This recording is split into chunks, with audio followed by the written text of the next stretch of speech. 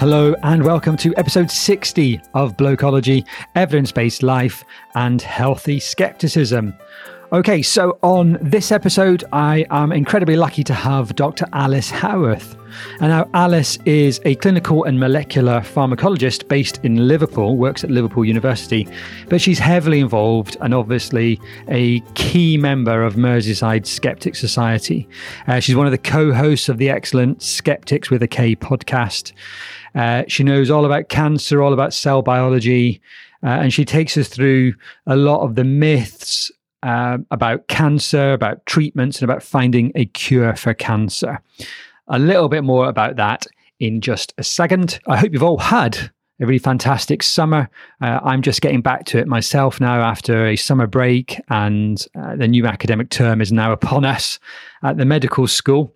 If you're enjoying the podcast, please do subscribe. Send me an email. Send it to blokology@ewanlawson.com. I would be delighted to hear from you. Any feedback is incredibly welcome. Sign up for the newsletter if you like. I send that out every other Friday. You can find that at blokology.io. But more than anything, I hope you are just enjoying the podcasts and getting something useful out of them. I'm really loving delving into these different areas, sort of applying a healthy skeptical approach to these topics, and just learning a little bit more about an incredible number of niches which change how we go about living our lives. So back to Alice. So Alice has given this talk about cancer and the cures and how we go about finding a cure for cancer, which she's got quite strong feelings that actually the whole concept about a cure for cancer is a problem and a challenge when you actually understand the disease. She's given this talk innumerable times to various skeptic societies around the country. I have tried in the links section to add lots of the links that she's talked about, the cancer research articles, the links to the skeptic societies, the links to the podcasts there as well. I hope you enjoy it. It was really fantastic speaking to her. So the first thing I asked her was just to tell us a little bit more about her work as a clinical and molecular pharmacologist. I like to say I work in cancer research. I haven't worked in cancer research for about a year now. I've just switched over to clinical and molecular pharmacology. But my background is cell biology. I'm a kind of bench researcher. I'm very interested in how cells work, what they do, different ways that cells interact with each other. And I still do a lot of that in my day-to-day job now. Do a lot of work with cells, which is not necessarily the most fun thing in the world because you have to come in when your cells need them, which means I work a lot of evenings and weekends. So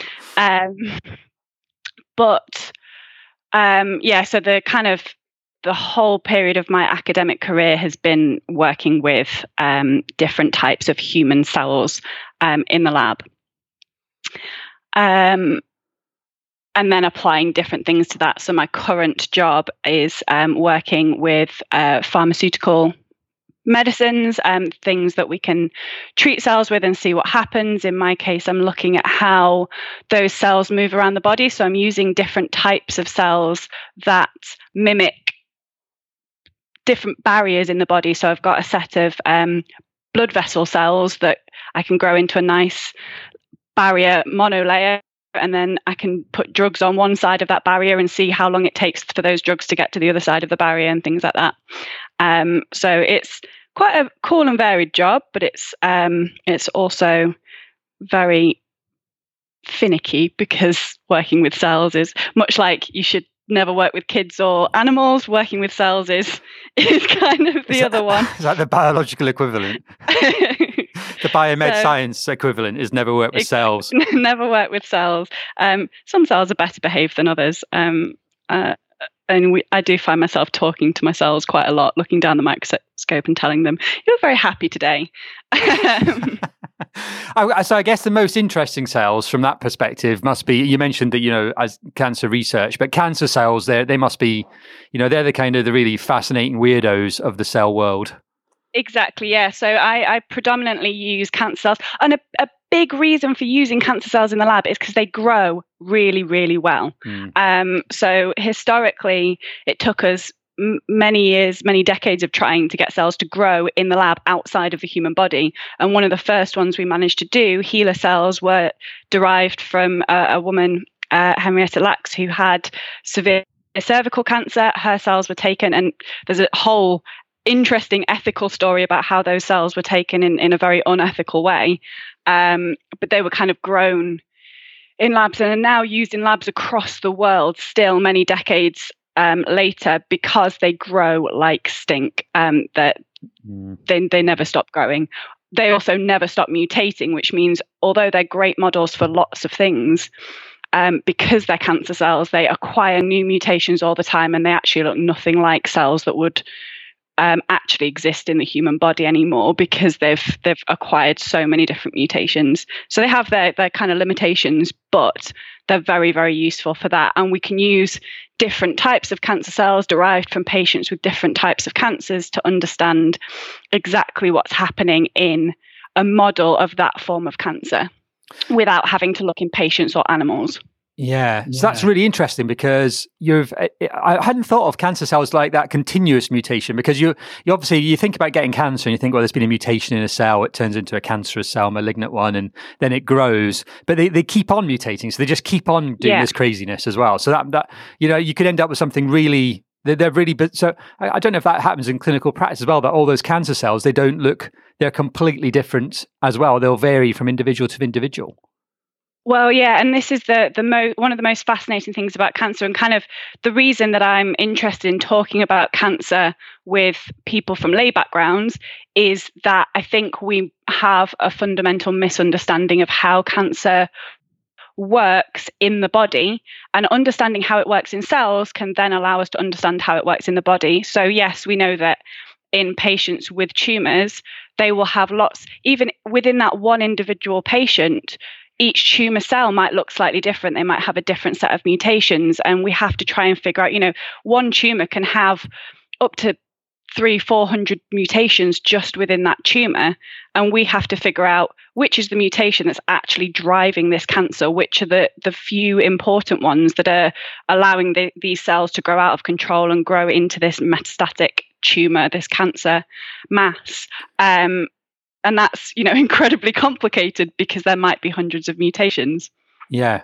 And as you say, a lot of those mutations, presumably, they don't matter they don't matter a toss. They're not going to do you any harm. They don't cause these cells to grow. They're not going to do you any damage. So working out which of those mutations out of that whole kind of array of them is obviously a crucial bit of finding the treatments that work. Exactly. And it might only be one single mutation that is actually driving that cancer forwards. And if that's the case, then we can use a treatment that targets that one single protein that is mutated. And we can talk a bit more about kind of how mutations in genes turn into problems with proteins. But fundamentally, if there's a problem with a protein and we know that that's the protein that's causing the cancer, we can then say, okay, we can treat that protein. We can use a drug against that protein.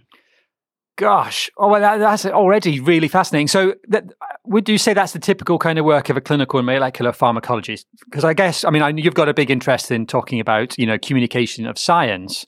Most people clinical and molecular pharmacologists wouldn't have much of a clue what that is. You're clearly very much interested in this kind of cell side of things. What kind of, would that be a fair description of, you've just said, and you mentioned you just recently gone into that pharmacology side. What is that? What a typical clinical molecular pharmacologist would do? Or is there an enormous array of I think that there's this huge wide variation. So the people within my group, I am one of the few that's doing a lot of cell-based stuff. We do a lot of cell-based stuff, but it's not kind of the bread and butter of every person in my group. So my particular group that I work in has a few fingers in a few different pies. One of the biggest things that is valuable to our group is a thing called pharmacological modeling, mathematical modeling that we use. Mm-hmm. So we do physiologically based pharmacokinetic modeling, where we look at using data, either data from the clinic, so clinical trials that have been done on specific drugs, or data from things that I'm doing using cells, or things that have been done in animal models, and we take all of the information that we can gather on one particular drug, put it into a mathematical model, and create this virtual human body where you can see what's happening as the drug passes through different organs within the body. So a big part of our group spends a lot of time looking just at numbers and putting them into these virtual humans to see what happens. And then we can use that to look at vulnerable populations, so pregnant women, neonates, people who you would never want to put those drugs into early in clinical trials, and we can start to try and understand how those drugs might behave in those vulnerable populations. Yeah. Gosh. So that's kind of one element of what my group does, but then we also do a lot of work on how different drugs interact. So it might be things based in cells, but it might be things based just chemically in tubes. We see how different drugs are interacting with each other. We might use cells derived from human patients that are not cancerous cells in any way, that are just normal, for example, liver cells, and see if we put this drug in these normal human liver cells, how does the drug break down? Because the human liver metabolizes, breaks down drugs, and we can see how the drug breaks down in that, and which different metabolites are going to be available to the body. Does it mean that actually that drug's just going to get cleared from the body immediately, and it's not actually going to have any chance to do anything good for the body? There's kind of this massive broad spectrum of stuff that we look at. Yeah, it is enormous. I mean, pharmacology, I guess, is anything to do with medications, drugs, isn't it? Exactly, it's an enormous field. But so mostly cancer. So one of the things I'm going to come back to, we'll come back to the cancer in a minute, but talk a little bit about skepticism for a minute, because that's obviously a big part of what you do in the communication of science. What got you into being a kind of a prominent, active science communicator, particularly with this skeptic angle? So I've kind of always just been interested in how things work. That's how I got into science. But then kind of as I was getting into my kind of probably late teens, university days, I started to be really interested in why people believe what they believe. I went to a church school growing up. I was exposed to a lot of gentle religion, Anglican church, but I was kind of exposed to a lot of that. And then as I'm starting to get more interested in science and how things work, starting to think about whether that's compatible with some of the faith-based views that I'd been exposed to growing up. And ultimately, I kind of started questioning whether things people were telling me was true, and what it was based on. Was it based in evidence? So I started kind of reading all sorts of material on things like that. I read Richard Dawkins' God Delusion. I started listening to lots of podcasts. Skeptic's Guide to the Universe, in particular, was one of my favorites at the time. And then I came across Skeptics with a K, which is the podcast I now co-host. Mm-hmm. And I listened to that for a little while before I realized these guys are based in Merseyside. They're doing events. They're doing talks every month. I'll go along and see what's happening. So I basically just rocked up at the Merseyside Skeptic Society events. They have been now running officially. They've been running for 10 years. We had our 10-year birthday celebration earlier this year. And I kind of just started going to the talks that they host. We host one talk a month. They do socials once a month, and started chatting to people and thinking, these are my people. These are people who ask questions about stuff, who just want to understand how things work and think critically about claims that people make, particularly claims that are made in the media, for example. And so I started kind of socializing with those and getting more and more involved, and then ultimately somehow ended up getting involved in some of the activism that they were doing, I now co-run the group and have done for maybe 6 or 7 years. So I'm involved in the day-to-day running of the group. And then eventually when one of the co-hosts of Skeptics with a K left to have a baby, they invited me onto the podcast, and I've been doing that for probably close to 5 years now. Gosh. So it kind of just unraveled. I kind of started going to stuff and then getting more and more involved in it.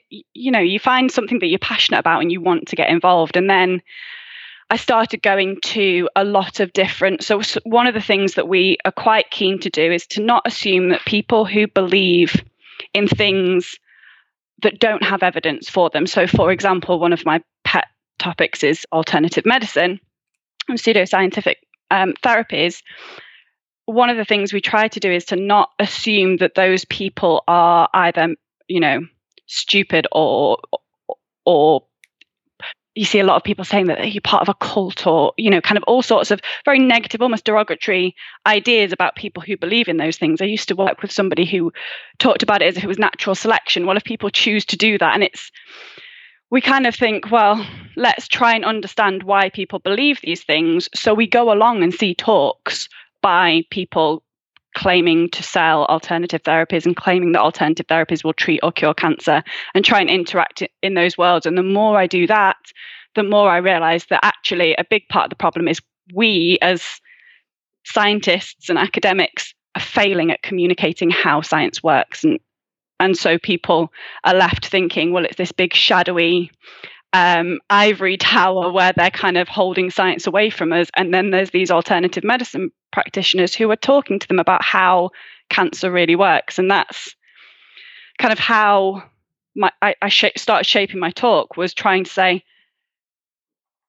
we need to understand how cancer works, and we all need to understand how cancer works, because that shouldn't be just the purview of academics sat in universities. This affects everybody pretty much in their lifetime. We should be communicating this better to people from all backgrounds. Yeah, absolutely. There's a number of things I want to pick up there. The first thing I'd say is I was just watching the telly this week, and they've got this Stand Up to Cancer program about swimming the channel, I think, which my wife has been watching particularly interestedly because she swam the channel in a team a few years ago, and so it's been particularly interesting. But they say always like 1 in 2 people will get cancer in their lifetime, and crikey, if 1 in 2 people are getting cancer in their lifetime, then you would think that this is something we should be educating people, children about. Oh, never mind adults. We've obviously got all the adults to catch up with, but it should be a core part of something that everybody knows about all the time, shouldn't it? So there's a kind of it will affect every person's life at some point in some way, even if you're not one of the 1 in 2 who will be diagnosed with cancer at some point in your lifetime. You know more than 2 people. You're going to know somebody who is diagnosed with cancer at their lifetime. Yeah, you'd be doing well statistically not to meet anyone in that regard. You're highly unlikely. Yeah, absolutely. And so it's just, as you say, it's just a massive, massive problem. And the other thing that I wanted to pick up there was that I was kind of involved in the skeptic community back in about 2005-6, really, when I started blogging and spent a lot of time kind of kicking alternative medicine a little bit.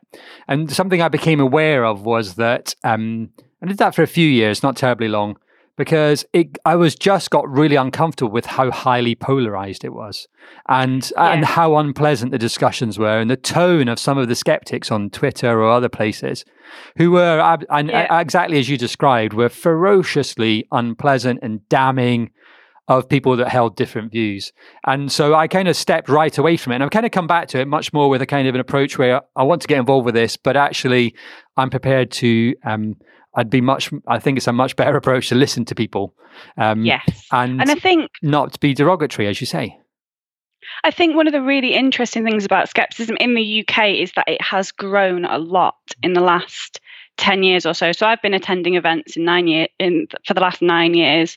And did exactly the same thing. I was involved in, watching these conversations happening on Twitter, Facebook, all of the kind of social media places where you see these very aggressive arguments and they still happen. They absolutely still happen. But it's almost, I almost think of it like a skeptical adolescence, that people find skepticism and they get really passionate about it. They get really excited about it. They get really angry about it, and they go off looking for people to argue with. And then given a few years, they sort of settle down a bit and they grow up a bit, and they realize that actually a productive way to have these conversations is to be kind and empathetic and to understand why people might believe that. Telling someone they're wrong is never going to change somebody's mind. And so having these conversations where you actually listen to what a person is telling you are more productive. And I think we're moving in that direction in skepticism, certainly in the UK now.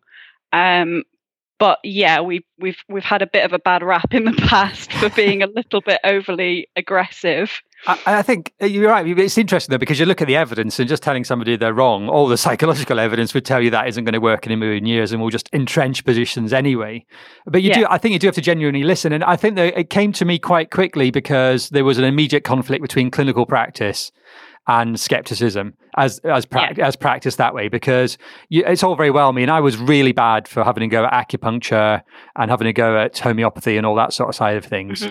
But actually, then there were people who'd come in and consult with you who were having acupuncture and, occasionally homeopathy, that's relatively uncommon. But acupuncture was really quite mainstream, at that point. And you just couldn't have the same conversations with them. You have to completely change your tone. Every individual has a right to choose the therapies that they choose to undertake. That should be an informed choice. I would argue sometimes that the choice isn't very well informed. Hopefully, if they're actually coming in to see their medical practitioners, then you're able to reach them a little bit with something more evidence-based. But I've come across patients when I've been to attend talks from alternative practitioners who have isolated themselves entirely from conventional medicine and are encouraged to isolate themselves from conventional medical treatment because they're told that the medical practitioners are all lying to them. They're all looking for ways to make money, various things about the cancer industry or big pharma being this shadowy organization that wants to suppress cures and treatments. And those are the situations when it doesn't seem to be a very informed choice. But by that point, you're probably not interacting with them in the clinic either. Yeah, and certainly I think that's right. And we have to be careful as well that it's not necessarily about, and you've hit it on the nail on the head there as well, that it's not about persuading people of our view either. It's about making sure they're in the right position of being informed to make their own choices. Because people might have all that information and they could still choose to have acupuncture or homeopathy. Yep. And it would be a mistake to try and tell them they can't do that. You have to just let people make sure they've got the right information. The conspiracy theory thing's really interesting, and I had a chap on recently who was talking about conspiracy theories, and the big pharma is obviously very prone to that. And then cancer is another one, isn't it? That it's just all there's an industry wide. Big pharma. It's in big pharma's interests to not find a cure for cancer, for example, which is. I find a remarkable point of view because, of course, it's in pharmaceutical industry's benefit for patients to survive, because the longer you live, the more diseases you have, the more money you sell on drugs for diseases of old age. So I've never quite understood how big pharma wants you to die of cancer. Is a logical viewpoint, but it is a viewpoint that a lot of people hold. There are a lot of ideas that people within even within my field are suppressing the cure, as if we all know about this cure and we're all choosing to let our loved ones die of cancer because it's for the greater good of the pharmaceutical companies that are paying us buttons. Yeah. I mean, and I'm not one to defend the pharmaceutical industry. They have some appalling practices, and there are some massive issues. They've got a seriously checkered record, and you've only got to read the like Peter Gurcher's book. They're horrific in many ways, but but conspiracy theories are really interesting. So it was Dan Jolly, my mind had gone blank, who was on the podcast recently talking about conspiracy theories. And they're a really interesting kind of group to engage with. Which, speaking of which, actually, I know there's one of your co-hosts. Is it Michael Marshall? He has a really interesting podcast, doesn't he? Because he actually spends his time speaking to people who have views completely contrary, and then just engaging with them. Yes, and it's a fascinating podcast. So the podcast Marsh hosts is called Be Reasonable. Yeah, and he speaks monthly to somebody who holds usually quite extreme beliefs. So these aren't the things that you kind of come across day to day very often, but they're quite extreme beliefs. He's talked to people who believe in the flat earth, the hollow earth. He's spoken to people who picket abortion clinics, people with very extreme beliefs often. And he manages to keep a level of patience that I have never seen anybody be able to do quite as well as he does. He will keep calm and have calm conversations with people who are sometimes have innocent views that are very extreme and bizarre, but quite harmless. But he's spoken to people who are potentially going to cause a lot of harm for a lot of people by trying to sell claims that, for example, bleach will cure autism, drinking bleach. And that is a dangerous view. And he kind of tries to get to the bottom of why the person believes that, knowing that no one listening to this podcast is going to be swayed by these beliefs. He can just keep asking questions and try to understand the thought process behind it. Yeah. Gosh, well, I have enormous admiration for how he manages to go about doing it, and the Skeptics with the K is great as well, because you do approach a lot of subjects with very, with the attitude you describe. So one thing I should ask, we should get onto cancer. So tell us, obviously, one of the main things that I know that you've looked into particularly are cancer cures and cancer treatments. And I guess the first thing to ask is there any kind of really, and I know that you've written in the past as well about sort of cancer myths. Is there particularly any, headline myths or things that people really get wrong about cancer cures and that we perhaps worth addressing first?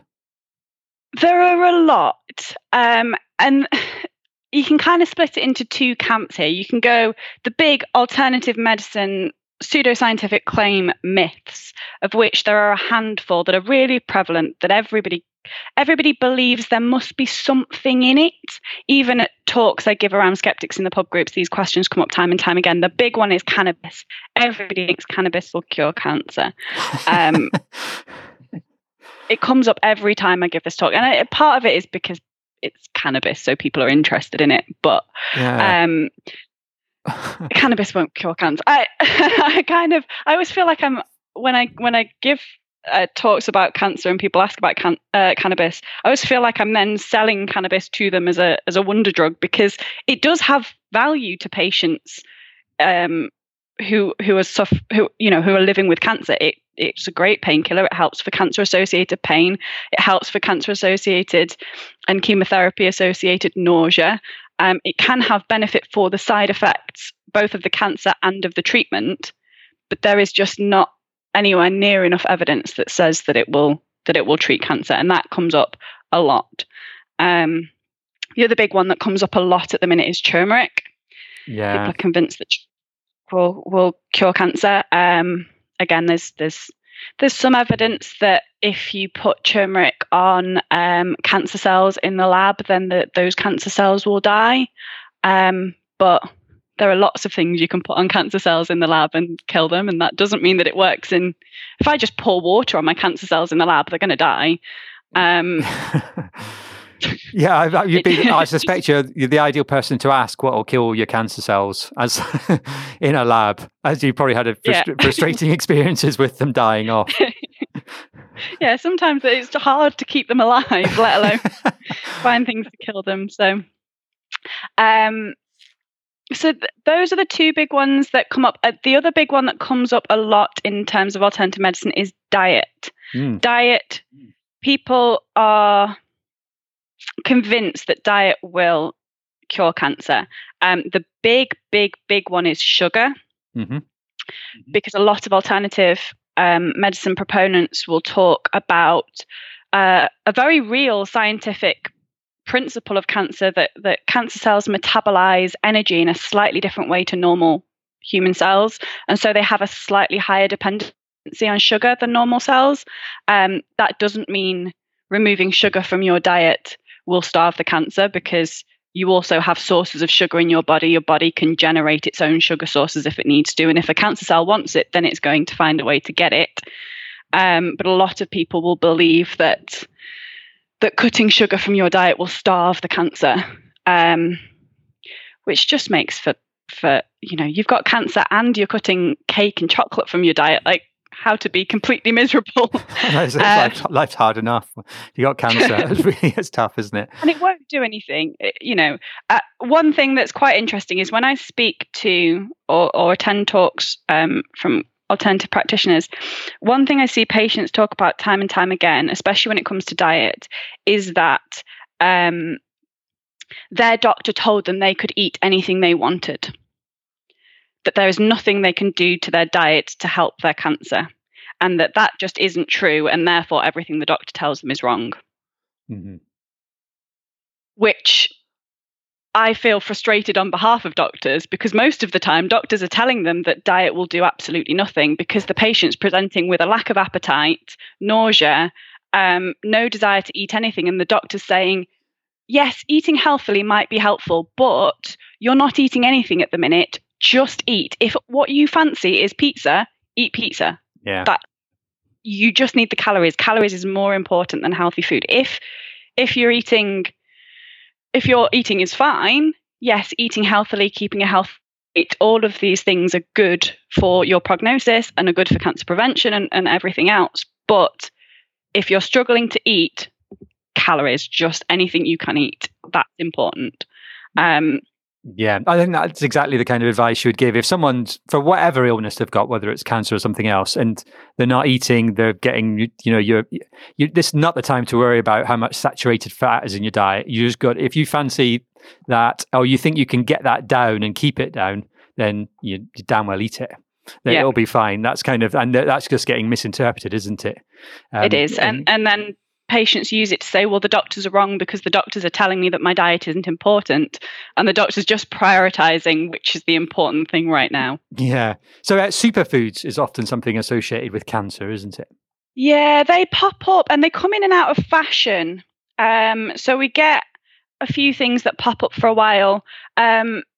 What's interesting as well when it comes to diet and cancer is that we do know that diet is important in the development of cancer. Certain foods increase your risk of cancer. Certain foods might be, we don't have quite enough evidence, but might be preventative for cancer.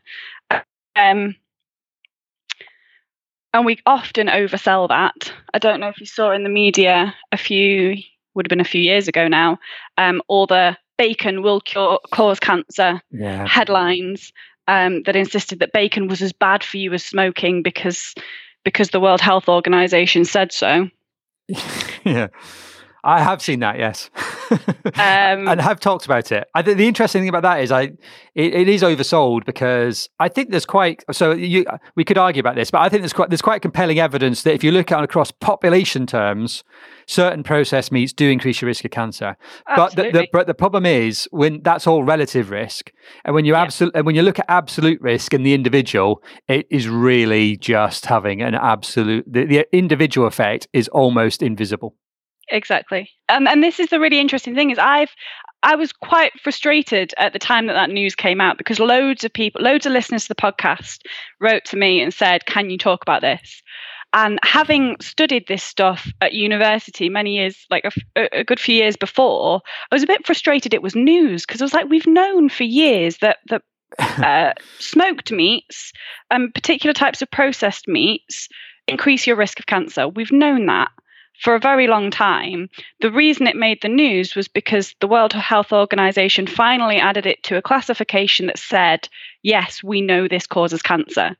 Just like we know that smoking cigarettes cause cancer and various other things. The next classification down is the things in this classification probably cause cancer. So the actual classification doesn't say how much it causes cancer. It just says it definitely can. But says nothing at all about how likely it is to do that. And it turns out for most people, try not to eat too much smoked meat, try not to eat too much processed meat, try not to eat too much red meat, but there's no point getting too worried about it, because the increased risk for the individual person is minimal. Yeah, it's minuscule, isn't it? And I think, it matters to it matters to policymakers or a wider public health message about what is probably a sensible diet to be tilting at. But as from an individual basis, if you're the kind of person who's choking down a bacon for every meal, well, you might want to have a word with yourself. And there's all sorts of other impacts that could have on you as well. And far more important than red meat and smoked meat and processed meat is keeping a healthy weight. We know that we know that obesity increases your risk of cancer. We shouldn't be telling people. You see when it comes to weight, there are some awful ways of talking about how increased body weight increases your risk of cancer, and that could be done far more sensitively. But we do know that increased body weight does increase your risk of cancer. If you're eating bacon constantly, you might also have an increased body weight, and that might be the problem. And it's not, and it's a very salty food. You're almost certainly we all have far too much salt in our diets anyway, most probably, again, on population basis, that actually it's not a great way, that increases your risk of higher blood pressure, could other problems. The weight one's an interesting one, because obviously it was at Cancer Research UK. Was that Cancer Research UK that recently had the billboards saying... They've done two big advertising campaigns in the last couple of years, and they've had a lot of flack for both of them. And I think rightly so. Personally, I have a lot of time for Cancer Research UK. I think they do some fantastic work in terms of awareness for cancer research and for how cancer works. They have some amazing infographics for a lay audience that really explain complex statistics and how cancer works. They're really great at communicating cancer stuff, various different things. I think they got it wrong with the obesity adverts, and they ran them again the following year without having learnt their lessons from that, despite the backlash. I'm inclined to agree. There is an argument. The counter argument is it's better that people know, isn't it? It's an education one that if people understand. But the problem is it's that in itself isn't enough, because if it actually stigmatizes and creates problems with people, actually making changes to their life, then then it's massively more damaging than people, than the apparent information gap. Just like telling somebody they're wrong isn't going to make them change their mind. Telling somebody they're fat telling them that they're fat, and B, telling them that they are going to get cancer because of that isn't going to make them make healthy changes to their lives. And it's all relative risk. We all choose to take the risks that we take every day. None of us are perfect when it comes to the things that we know cause cancer. Plenty of us smoke, most of us drink. That increases your risk of cancer dramatically. Most of us sit in the sun all day when the sun's shining and are far too lazy about putting sunscreen on. We all do things every day that increase our risk of cancer. And yes, obesity is one thing that increases our risk of cancer. But we have to recognize that there's so much stigma around that topic that if we're going to talk about it, we have a responsibility to talk about it carefully. Yeah. And it's a shame, because as you say, they do some incredible work. And I know that one link I was going to put on the show notes was for the that you recommended on your blog, was the 10 persistent cancer myths debunked article they have, which is really brilliant. And I was just looking at it again. Great article. Yeah, it's got some fantastic stuff on there, incredibly valuable. And going into quite a lot of detail, but very accessible. Yeah, they're great at writing things that just pitch it at that right level, I think. That article must be a good few years old now, but I still go back to it regularly because I think it's such a great article and very, very accessible. The sugar myths one is on there, for example. One thing, so going back to myths, one thing that for me is a persistent sort of myth that is less to do with alternative medicine and more to do, and it's a debate that we could have for hours, I think, is how we talk about cancer treatment goals. Mm-hmm. And people have different views on how to go about this. I know Cancer Research UK in particular do like to use the word cure. I hate to use the word cure. I don't think telling people that the goal is to cure all forms of cancer is helpful when it comes to cancer, enabling people to understand how cancer works, because I think it's a completely unrealistic goal. And the first question anybody ever asks me when I talk to them about cancer is how close are we to curing it? Are we going to cure it? When will we cure it? And we wonder why people are then pushed towards alternative practitioners who are telling them that they have the cure, when we're constantly telling them the cure's right around the corner. We're nearly there. We're just figuring out the cure, and then we'll have the cure to all cancers, and cancer will never be a problem again. It's unrealistic at best, and at worst, it pushes people towards people who claim they do have that magic bullet cure. Yeah. Well, that's interesting. I don't think that was the first question I asked. I was worrying now that was what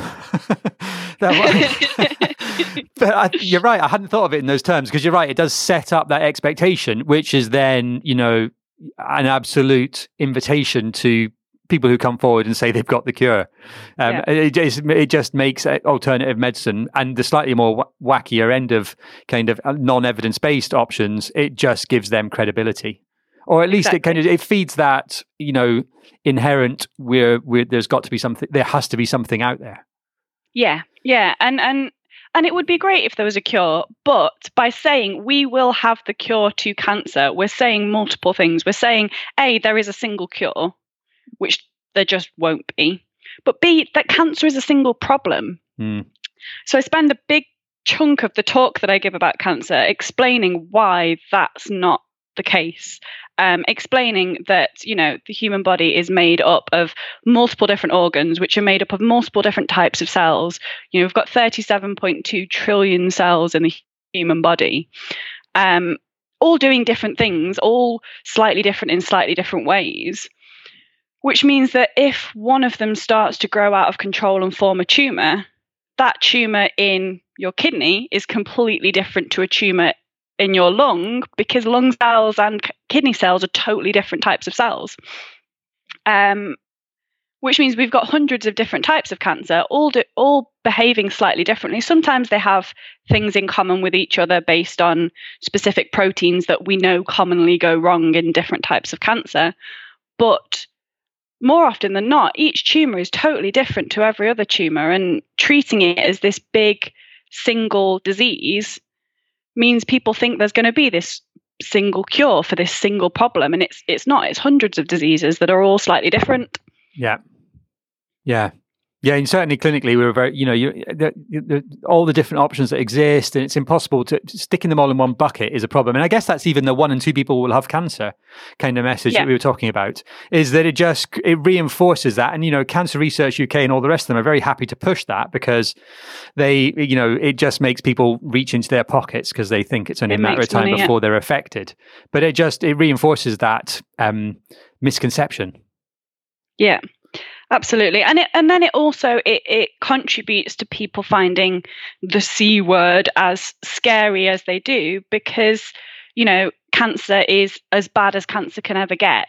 You talk to somebody about a diagnosis with cancer and their minds will automatically go to some of the worst forms of cancer. And actually, there's some forms of cancer that we have 98% 10-year survival rates, because we're good at catching it early and the treatment is so brilliant that we virtually cure it for that patient. And they never relapse, and it's totally fine. Yeah, it is done and dusted, Patients don't recognize, you say that word to them and they shut down, understandably, because we've made it this big, terrifying thing. And because for a long time it was this big, terrifying thing. But since we've made such good progress and we're much better at understanding the prognosis of different types of cancer, actually, that shutting down thing isn't very productive for patients, and then that's when they're more likely to panic and go, okay, what options are there? This person says that if I take juices every single hour and do 5 coffee enemas a day, then I'm going to get better, so I'm going to try that. Yeah, that's probably a good place to just kind of finish off talking about cancer, is that although we're unlikely to ever find a cure for all cancers, that's almost certainly never going to happen, at least not in multiple generations. Yeah. There are enormous advances in treatment that have happened. Huge advances. We've made some amazing progress, and a lot of that comes from doing that basic research of just trying to understand exactly how things are working. And we've got progress in multiple different fields of cancer. So we can do things that are really general anti-cancer, like hit it with a laser, hit it with radiation. And those are getting better all the time. We have even more precise lasers, and we can use very clever ways to just kill every single cell in that tumor.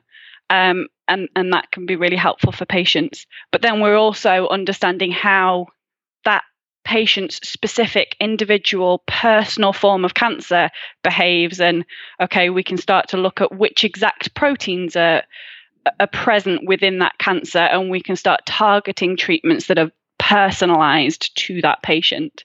And we're getting much better at doing that. And then we've got slightly more general things that are looking at how the immune system works, because one of the big problems with cancer cells is cancer cells are basically your own cells gone wrong. So the immune system doesn't recognize them as something that is bad. So they kind of go undetected. And we've got very clever ways now of targeting the immune system specifically at the tumor cells, and let your body do the work for you. Let your immune system kill those cells. So we're making progress in lots of different ways in understanding how tumors grow their own blood vessels. It's one of the most terrifying things about tumors for me. In my mind, it's one of the scariest things, is that they grow out of control and they need nutrients. They need to bring blood in to bring nutrients. So they just grow their own blood vessels to bring stuff in. And then they also break off into those blood vessels and start spreading around the body. It's a really clever thing that they do. And we're doing good research to understand how can we stop those blood vessels growing? How can we break those blood vessels down? And how can we just starve the tumor by not allowing it to generate these blood vessels? So we're doing loads of cool stuff every time something new comes up as well. So I work quite a lot in the field of nanomedicines. There's this really cool idea that we can wrap up anti-cancer drugs inside little bubbles made up of nanoparticles. Mm-hmm. And we can use that to allow the drug to get specifically to the tumor site, and then use ultrasound to break up those little bubbles, release the drug, and it only affects the cells then in the tumor rather than your whole body, which gives people nasty side effects and makes people feel really poorly. So we're trying to understand how we can minimize side effects for patients. And then there was this really cool research when Zika virus first hit the news. Researchers said, this is interesting. Zika virus is really, really good at getting into the brain. I wonder if we can use it to treat brain cancer. Right. So they started developing ways that they could use the virus, deactivate the virus, and use it to treat brain cancer in adults, because the problem with Zika virus is it affects the brains of developing children. And so we keep it away from those, and we throw it into the brains of adults who aren't going to be affected in that way, and use it to target cancer cells in the brain. Someone totally was pissed when they came up with that. It must have been in the pub one night. They thought, I've got a great idea. Listen, they'll be like, no, listen. I've got this fantastic idea. It seems to be working quite well. And this is the thing, is it's very often just we stumble across ideas and go, hang on, how can we relate this to this problem? Just try and connect these dots. God, that's fantastic. And the nanoparticle medicines things I hadn't really come across either, because obviously we've got good treatments, but as you suggest, sometimes they just leave you feeling grim. And the systemic side effects are really unpleasant.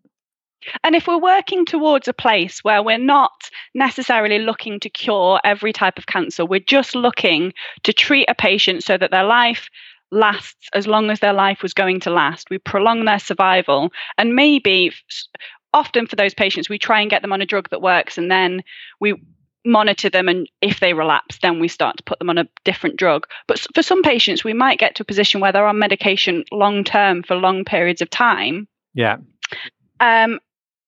We need to work really hard to minimize those side effects so that prolonged life isn't just miserable because you're on chemotherapy all the time. Yeah.